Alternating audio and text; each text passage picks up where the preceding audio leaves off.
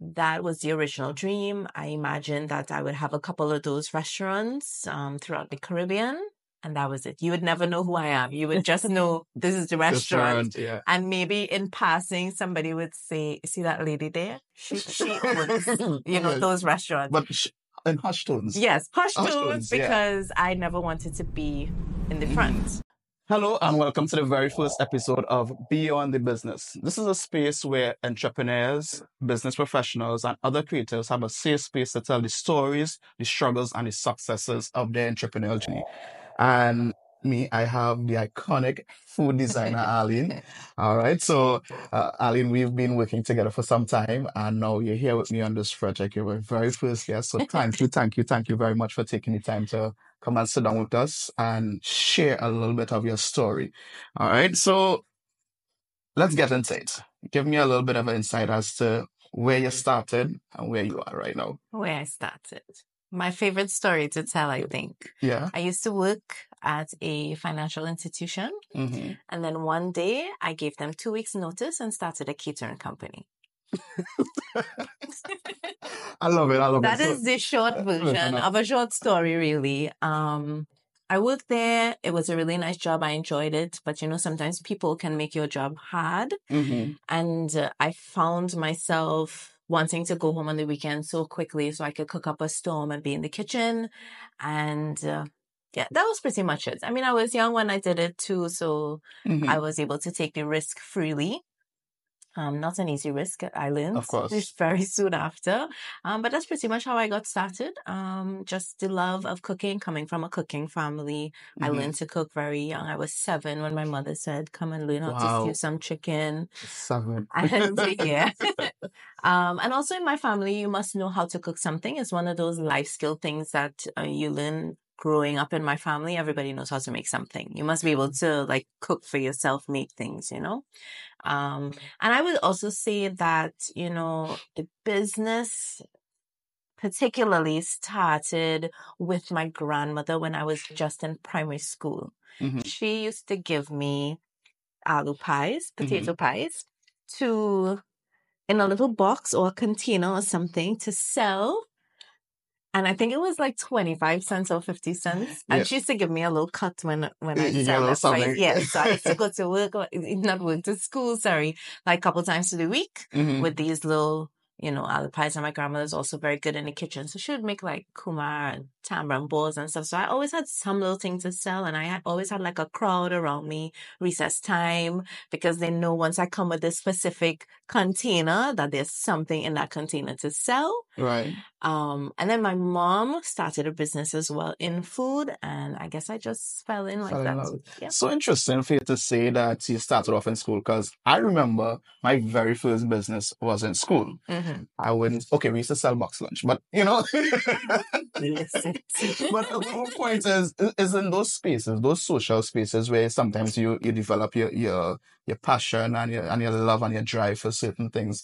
I always give credit to my business teacher, Mr. Rojas from Trinity College. He is the one who really molded us and let us realize that you don't have to go down the traditional route of being a doctor, a lawyer, etc. You can create something out of your own mind, create a business, and of course generate a lifestyle for yourself out of business. And most of that usually starts from school. And I think if more schools really tapped into that, you'd be surprised exactly what we're able to bring to the forefront. Yeah. All right. So you are what I term a celebrity chef and food personality. I know every time I say use the word celebrity. I get the food personality to celebrity. I think we can wait on a little bit. But I think for the most part, a lot of persons know you from online and doing your content online, but they don't know that you're a chef first. And you operate in a really unique space. You either see people who are chefs or their personalities. Rarely ever you get the combination of the two. How has it been navigating being a personality and a chef for you? Well, I should say that when I started as a chef, social media was not a thing. Mm-hmm. It's very telling of my age. It really wasn't a thing.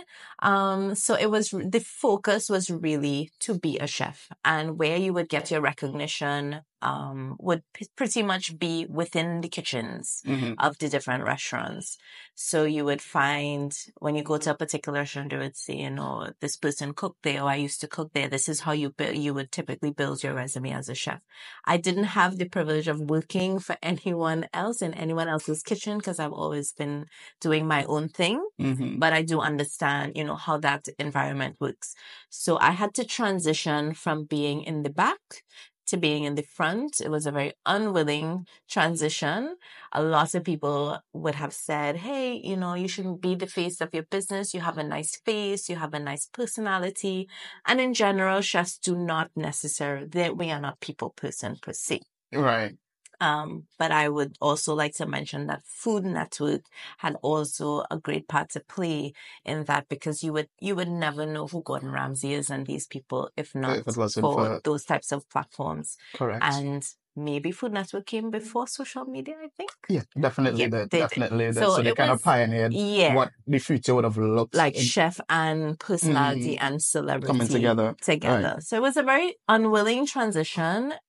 I was asked by my very first producer if I can make all of these local things. And I was like, yes, why are you asking me all of this? Because I had done work for that TV station before. Mm-hmm. And we created this show, which was actually my very first in front of the camera cooking experience. It was a very nice experience. And from there, you know, that led into one thing, one led into the other thing. And I realized that people really enjoy how I teach the recipes. Mm-hmm. I always get, you know, compliments about, you know, I did this and it was so easy the way you explained it. So I grew to love being in front of the camera from that feedback, knowing that when I show somebody this recipe and I share it, you know, it's helping a mom cook a meal, Mm-hmm. a wife make something really nice for her husband. I've even gotten where, you know, people marry from different cultures. So, for example, a Trinidadian man may have married somebody from the US, and they look at my videos and they say, oh, I'm going to make this Trinidad meal for my husband as a surprise. And it comes out really well. And so I get those types of feedback, and that really encourages me to continue Yeah, I would pushing. imagine. No, I've been blessed to work alongside you for quite some time, Mm. and it's always amazing to see the reaction when we're out in public. I remember, like, I love to tell the story when we were passing through Barbados. We were going to the Food and Rum Festival, and the immigration officer, Yes, yes. She ran out from behind and she was counter. like, you. So it's just amazing to see when you combine your talent of cooking, of course, your social ability, and combining that with the content creation and, of course, the digital marketing approach, what it is how far you're able to reach, the impact you're able to have on a global scale, because you've cooked around the world. I've cooked. I've done quite a bit of And cooking. you brought joy to everyone that you've been able to interact with. So tell me, the average chef, I would like to say, don't necessarily have your part per se. When you started going on this path, did you recognize that this is which part you're going to reach? Was that the ultimate goal, that you would have seen yourself cooking all over the world, or it evolved into that? The original dream Mm-hmm. was I wanted to have a Caribbean themed TGI Fridays type of restaurant. Oh, So it would have been that, you know, where TGI Fridays sits kind of in the middle. You yeah. know, it's not extremely high end, but it's not, you know, Mm-hmm. necessarily the casual dining. But instead of American comfort food, it would have been Caribbean comfort food. Mm-hmm.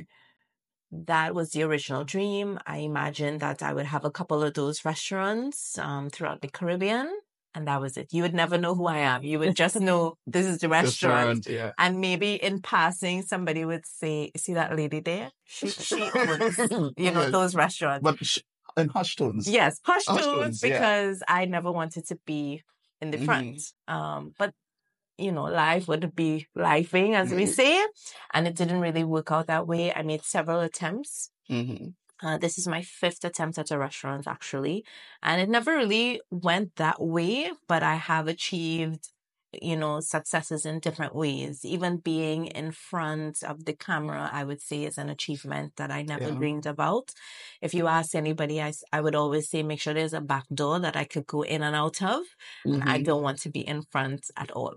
I know you're serving. And now, yes, now I have to be in front, and it has its ups and downs. It has its advantages and disadvantages, but it's truly a rewarding experience so far, and it's definitely a unique part. So Yeah, I mean, that is amazing. Sometimes we see the finish line, but we don't really understand the journey along to get to that finish line, and the directions that we just take sometimes to get to those goals. Yeah. We know it is an absolute challenge. Mm-hmm. So one of the key things that impacts businesses is your customers. All right. Now we've seen a rise in what so-called food critics. Mm-hmm. I have my own thoughts towards them, but I wanna kind of get it from a perspective as someone who operates and runs a restaurant or who's in food. How has the customer impacted, or have you had any negative feedback from customers, and how do you navigate or deal with situations like that? With regards to that, I would say it makes our job significantly harder, but it also allows us to have a great deal of accountability with our quality of food and service. Myself personally, and many other business owners, chefs, etc., we do our best. Where I think it's getting confusing is, this is the saying. The saying is, baking is a science, cooking is an art. Mm-hmm. And when we create a dish, it is so devastating for somebody to do two things. One, miss it, like they didn't get the concept, they understand the didn't, concept of didn't it. Yeah. understand it, and as a result, you get a bad review. Yeah. And I think also changing the art form. So, for No. example, I create a dish. This is, because there is a process that goes into that. You create this dish, and then somebody says, "Oh, can I have it without this?" Yeah, and that's a major part That of the dish itself. that for me is always be like, "Gosh, I really want you to have it like This particular way. And then, with regards to persons popping up now and doing all of these reviews, the way I maneuver that space is I ask, is this person qualified to do a review? And we also need to be careful what is a review and what is an ad. Yeah, and I think that what you just said is so important, because a review and an ad are two completely different things, right? Because a review is just someone's open, honest opinion, unbiased, unmitigated, etc. Yes. But a review also comes typically with a set of rules. A level of expertise. There's a judging criteria. Okay. So, and I've had this conversation a few times, and I've said, what is the best pilau, wet pilau or dry pilau? I like wet pilau. Right. That is a preference. I like dry pilau. But it doesn't mean that wet pilau is bad. It doesn't mean that dry pilau, that is a position of preference. However, we do not, as far as I know, have a judging criteria for pilau. There is nothing that says pilau should be this way. However, there are things that says steak should be this way. I understand what you mean, yeah. You understand what I'm saying? Yeah. So when people pop up and they go, "Oh, the mashed potatoes were too soft." Based on your preference, not necessarily a criteria. Yes. Understood. How soft is really mashed potatoes supposed to be? And what is too soft mashed potatoes? I feel like if I have mashed potato and I feel like I put a cloud in my mouth, this is great. Yeah. So I think that makes this space, especially in the Caribbean food aspects of things, I think that is a bit challenging. I have, over the years, I've gotten, this was to this or this was to that. I have to say that I haven't gotten like a terrible review. Right. It's more like, and my customers so far has been very gentle. They're like, "Hey, I just wanted to mention this was a little sweet for us, or this was a little this, or, And think about how significant that is. At the moment, they can mention or come to you and say, "Here's what. I had a problem, or I had an issue with this, or I had too much or too little of this." And what we tend to see, instead of customers addressing what issue they may have immediately. Mm-hmm. They tend to eat the whole food, bite up the bone, lick the fingers, And then go onto social go media. home, then go onto social media and leave a review instead of addressing the issues. Because I'm of the firm belief that good customer service starts first with being a good customer. Mm-hmm. Simple manners, simple etiquette go a long way. Because I'm pretty certain if you go and say, here's what, I don't like this, or I didn't have enough of this, someone there, majority of the times, I'm on the sides of the food businesses. They will in fact try to address the issue Yeah. or deal with the matter. And you're actually blessed to be able to have customers that will come to you. You could have done this or you could have done this a little bit differently. And I think that makes a difference in terms of how we perceive food businesses out there. And so sometimes we even harm businesses out there Yeah. because when one person makes a bad review, I will go online and say this is a good place to eat, and 5 people will watch it. I'll go and say this is a bad place to eat, and 5,000 people will watch it, not Yeah. realizing the impact that you will have on someone's business, their Yeah. creative freedom, and their investment. Because when you make an investment into food business, God alone knows the It's a very cost expensive. of doing Yeah, something like that, and you it can is. do irreparable damage Yeah. to these people's. And I think too, like people who are in social media do have a social responsibility, and in my opinion, a good bit of them are just very careless. Mhm. You know, and you mentioned something like etiquette, and I feel like that also is just going out of the window because people come also with this preconceived idea of I want this experience to be this way rather than this is the experience I'm providing. Right. You know, I would go somewhere and I would say, this experience wasn't for me. Not that it was bad or good or anything. It just wasn't something that I enjoyed, and I just would not go back. But And you have that choice as well. and people seem to forget that you can also just not go to a place. Yeah. It's like, I mean, this is very drastic and not something in the Caribbean, but I saw where this vegan person went to a restaurant that typically would serve meat. The chef made a special plate for her. She found it was too expensive and she made a whole rant and she started protesting outside of the restaurant. And he said, I'm banning all vegans. No vegans. No vegans. I mean, I'm very up to date with all. It is very drastic, but I can see where chefs and restaurant owners are becoming frustrated with that type of entitlement. That's the word right there. Entitlement. Yeah. Because if this is my menu, I don't think it's okay for you to come in. And now if you say, hey, I wish you guys had more vegetarian options, it is my prerogative to say, yeah, let's add some. And from a business standpoint, it does make sense. And from a service standpoint, it does make sense.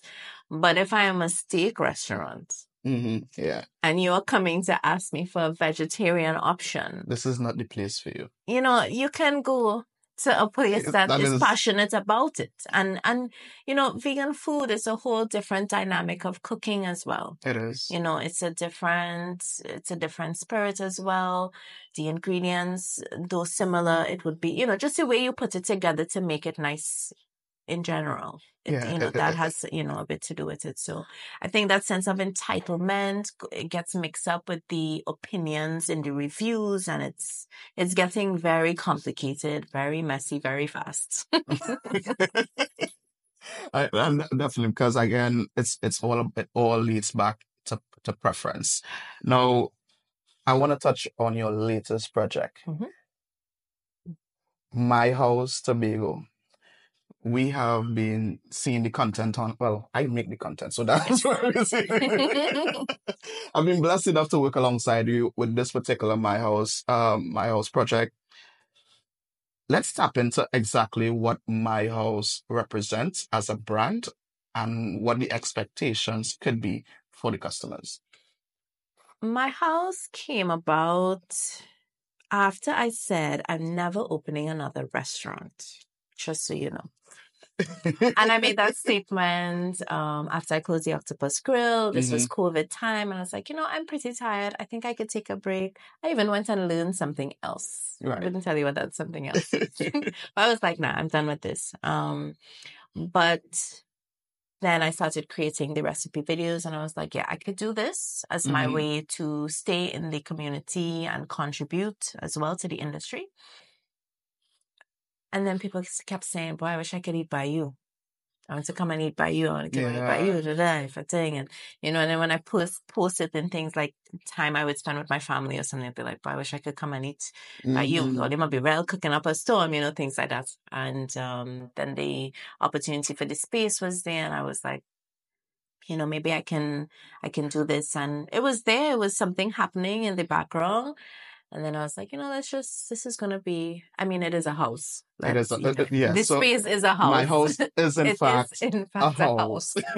And I was like, yeah, it will just be, to kind of also, I guess, collaborate with the personality side of it. I figured, let me just tell people come and eat at my house.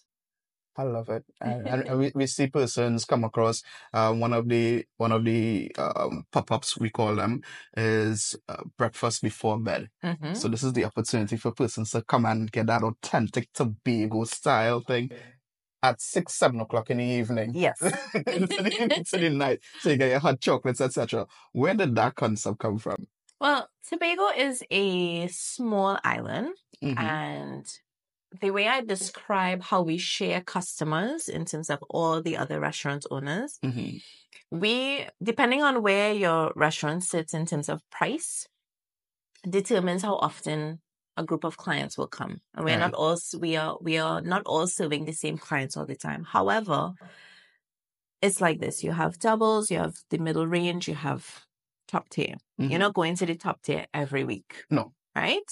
So you may be there maybe once a month, every other month, or special occasions. Then you come down by my level there, maybe every 2 weeks for a little something.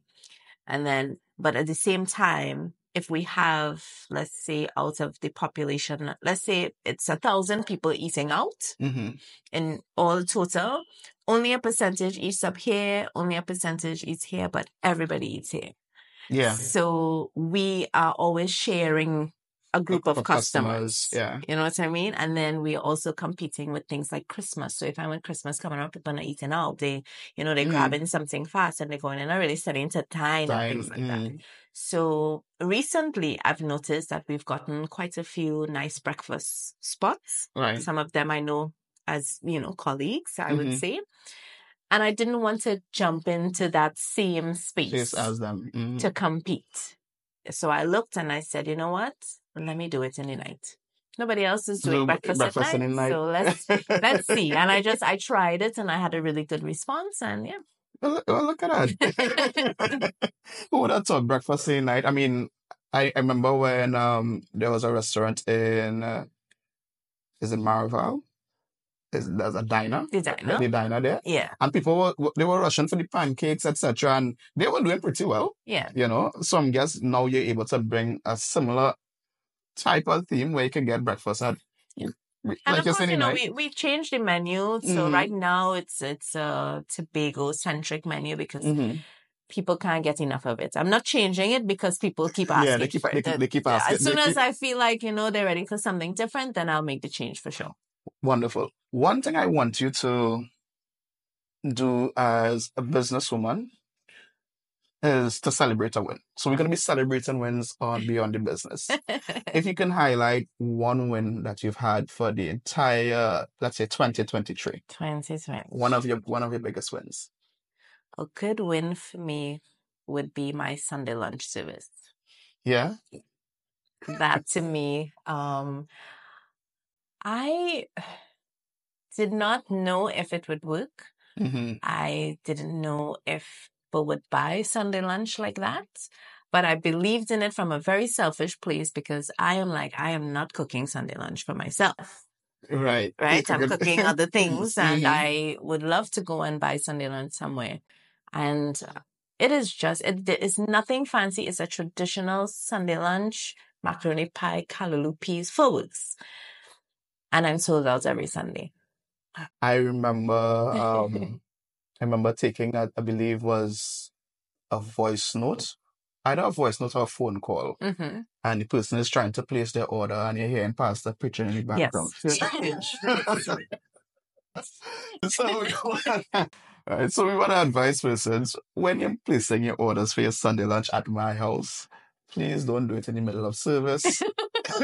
Pastor is complaining. Yes, we should put that at the bottom of the flyer. Don't order during church. Don't order during church. But I would say that that has been a win. Well, I would say that has been a win in my house. Mhm. A win for me, well, I'm not sure if it's a win just yet, is getting back into food business. Yeah. And you have to be some level of brave to be able to. Now, you mentioned this is your fifth attempt at doing this. It shows your level of tenacity and willing to. Sometimes you don't even realize that you're just born to do something. Regardless of how far you try to run from it, you're just kind of gonna end up right back in this space of creativity, which is probably just that's just your purpose, identifying your purpose and knowing what you're meant to do and doing it. Yeah. And that's most important. All right. So we celebrated the win. Mm-hmm. All right. Confetti. You know what? I'm gonna get some confetti for the next one. So you have your restaurant. You have already set yourself as a personality. Some of the main challenges that you face as a restaurant owner and as a personality. Now, there's a piece of a challenge that is unique to women. Mm-hmm. So I will answer that as well. Wonderful. I think we will appreciate that perspective very much. Being a business owner, I think in general, but of course I always stay in my lane. So being a restaurant owner, I think the general challenges is really just the day-to-day operations. Mm-hmm. It is 24 hours nonstop. You're thinking about it. I have challenges for things like produce. Mm-hmm. There is always something as simple as sai, for example, or spring onion, as some people would say. That is a big part of everything that I make. Sometimes there's a shortage. If the boat doesn't work, the inter-island ferry doesn't work, then there's shortage of things. And that is the challenge I think a lot of businesses yes. as well face. So I feel it for you. That one is specific to Trinidad. And there are also just things like staff. It's always a challenge. Yeah. And while I can't do everything in my business, I could do everything from top to bottom. I could do everything, but it's not realistic for me to continue to do everything. Correct. So staffing is one of those major challenges as well. And, for me, I hire for personality over skill. I can teach you a skill. Yeah. But character, I can't teach. Character, yeah, gotta come right? with that. Yeah. So those are some of the main ones that I experience. Just the supply of stuff and staff. As a woman in business, there is always this extra step that we have to take in terms of taking meetings and safety. Mm-hmm. And I didn't realize that a lot of people don't recognize it. Like, obviously, you're a man, you probably didn't really think about it because you're not in my position. Correct. And I explained it like this to a friend of mine who's also in business. I said to him, if somebody calls you and says, hey, I want to meet with you at Techies at 7 p.m. to talk about your t-shirt business. Mm-hmm. You can say, yeah, no problem. But when I get that same phone call, I have to think about the time of night. Yeah. How you getting there? Yes. Which part you going to park? Yes, all of those things, in addition to what is the intention of this the meeting man asking me to meet. And I have to become more and more cautious of this over the years. Well, less now because I think people they get my position pretty early up. But before, I've had so many experiences where men were inappropriate. They asked me for meetings. I'm in business. I have to go to the meeting. So they set it up as a dinner or a drink.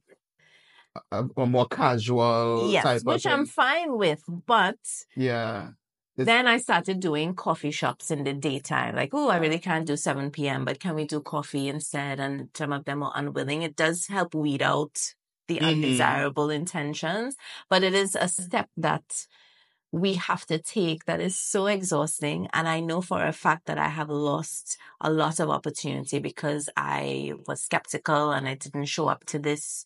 And it didn't necessarily mean that person had ill intentions, but because I was like, you're uncomfortable. Yeah.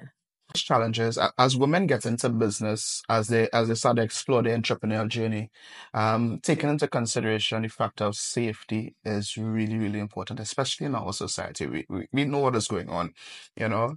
So it's good to know that you've been able to identify that and adjust your play and your approach as well to ensure that your safety is paramount. Yes. Yeah. So it's just it's like I said, it's an additional step that we have to take. And for me, Mhm. that was a major challenge. And I have actually been told that if I don't do this, I'm not going to get this job or this opportunity. Yeah. And I mean, obviously it's a choice we have to make if we want to do something for something or, pass up on the opportunity. And I've had to miss out on quite a few what I think is opportunities. But of course, I operate on a level of faith that lets me know, well, maybe this is not the sacrifice for me then. You know what I mean? And I think just that, along with also forming relationships, is also challenging.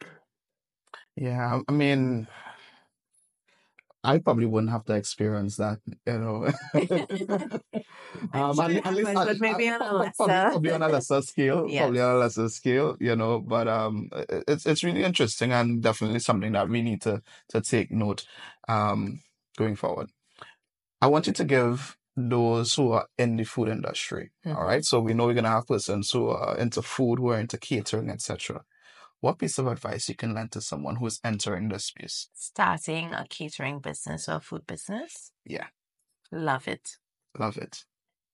This specific industry, you have to love it. The hours, the physical work, the endurance, you have to love it. You have to love this food, making this food from start to finish and everything that comes with it. It is not something you can go into and be like, yeah, I'm going to do this and make money. If you want to have a quality, long-standing existence in the food industry, you have to love it. Because the amount of challenges, the amount of losses that I have experienced, and still I go back, it is also a calling. It is a love. I miss it when I don't have it. I hate it when I have it sometimes. Because you don't work for 6 hours in a food business. That's all. It's 10 and up. It's 10 and up. Sometimes for me it's 15, depending on the season, depending on what I have to get done. And like I mentioned before, when a staff member doesn't show up, I have to fill in for that as well.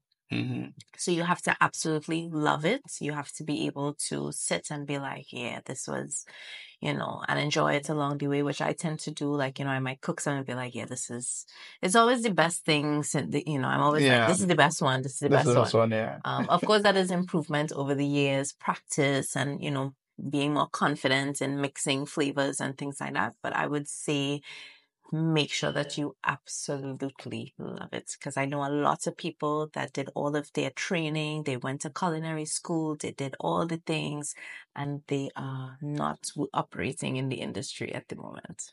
And I think that's which part the passion starts to fade, and the weariness starts to set in.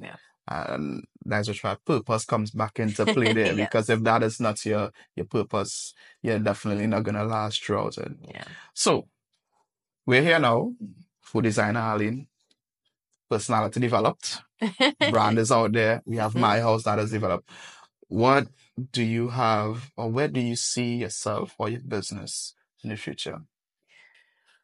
Future for me would look like I would love to continue sharing more recipes online. I absolutely enjoy the fact that people benefit so much from it on any level, So I definitely see myself doing more of the recipe videos. There are things that I would like to share in terms of vessels and utensils.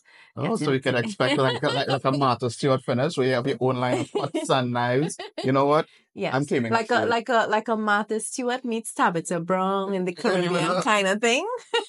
I feel it. Was that like you use trendy Caribbean? Trendy Caribbean. Yeah, I love that. Trendy Caribbean cuisine and cooking and that whole style, because I love the way you fuse a lot of the traditional aspects of food into your recipes. You don't stray away from the basics, but you also make it fun. So when we had the dal and rice and the martini cups, you know, Everybody talks or, about this. or we had the oxtail pizza or the pineapple and jerk chicken pizza. Yeah. You know, so you always find ways to integrate the traditional aspect of our cooking Mhm. into these really trendy, fun ways. And you don't see a lot of people doing that. It's really contemporary or it's all stew chicken and rice. But see, you just revealed my secrets. Oh.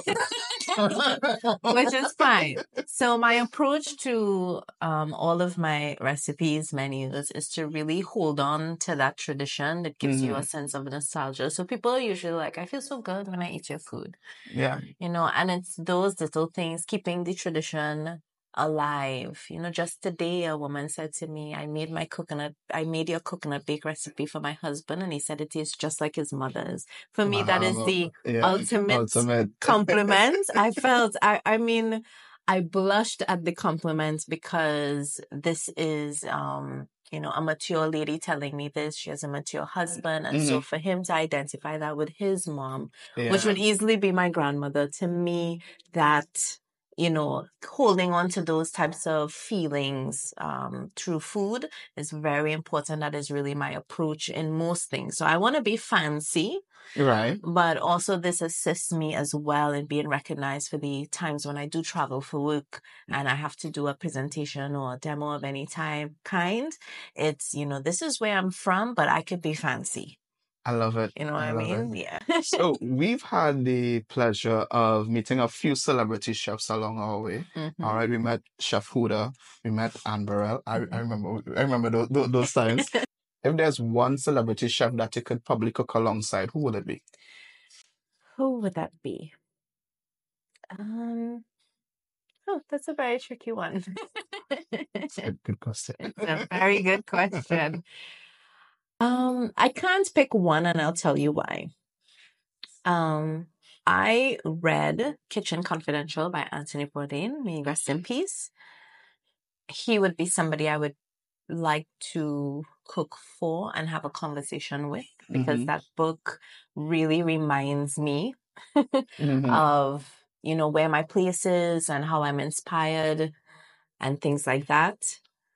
I think that Chef Huda is a very fun chef. Yeah. Yeah, I think if we did something together, that would be That'll be an fun. amazing dish, whatever it is. Mhm. I had the pleasure of meeting her, of course, and attending her demo. So that was very inspiring and encouraging for me as well. And I had a few, you know, sideline chats with her. So I would love that experience. And I think I want to cook for Gordon Ramsay. Can I cook I for want to, or maybe challenge him. He's always challenging people with his beef Wellington and his this and this. I would like to challenge him to something like a macaroni pie. Just come true. Yeah, I feel like if you put Gordon Ramsay a macaroni pie challenge, Yes. you'll give him a good run for your money. I think so too. Because I mean, you know, food is such a dynamic thing. We did Barbados Food and Rum Festival, and I know that kind of runs into your personality side of things. Do you see yourself continuously attending more of these food and rum festival, and can I continuously come with you? Definitely willing to attend more of those things. Before we did this on social media, I did attend a lot of these things. What is that? Free social media? Pre-existence. Free? Would it be, how did it say? BC? BC? BS? Yes. Prior to us having social media, I used to attend a lot of food festivals. Every time I travel, anytime there was one, and we used to have a lot of those in Trinidad and Tobago as well. And competitions I would enter and stuff like that. I judged a few competitions as well.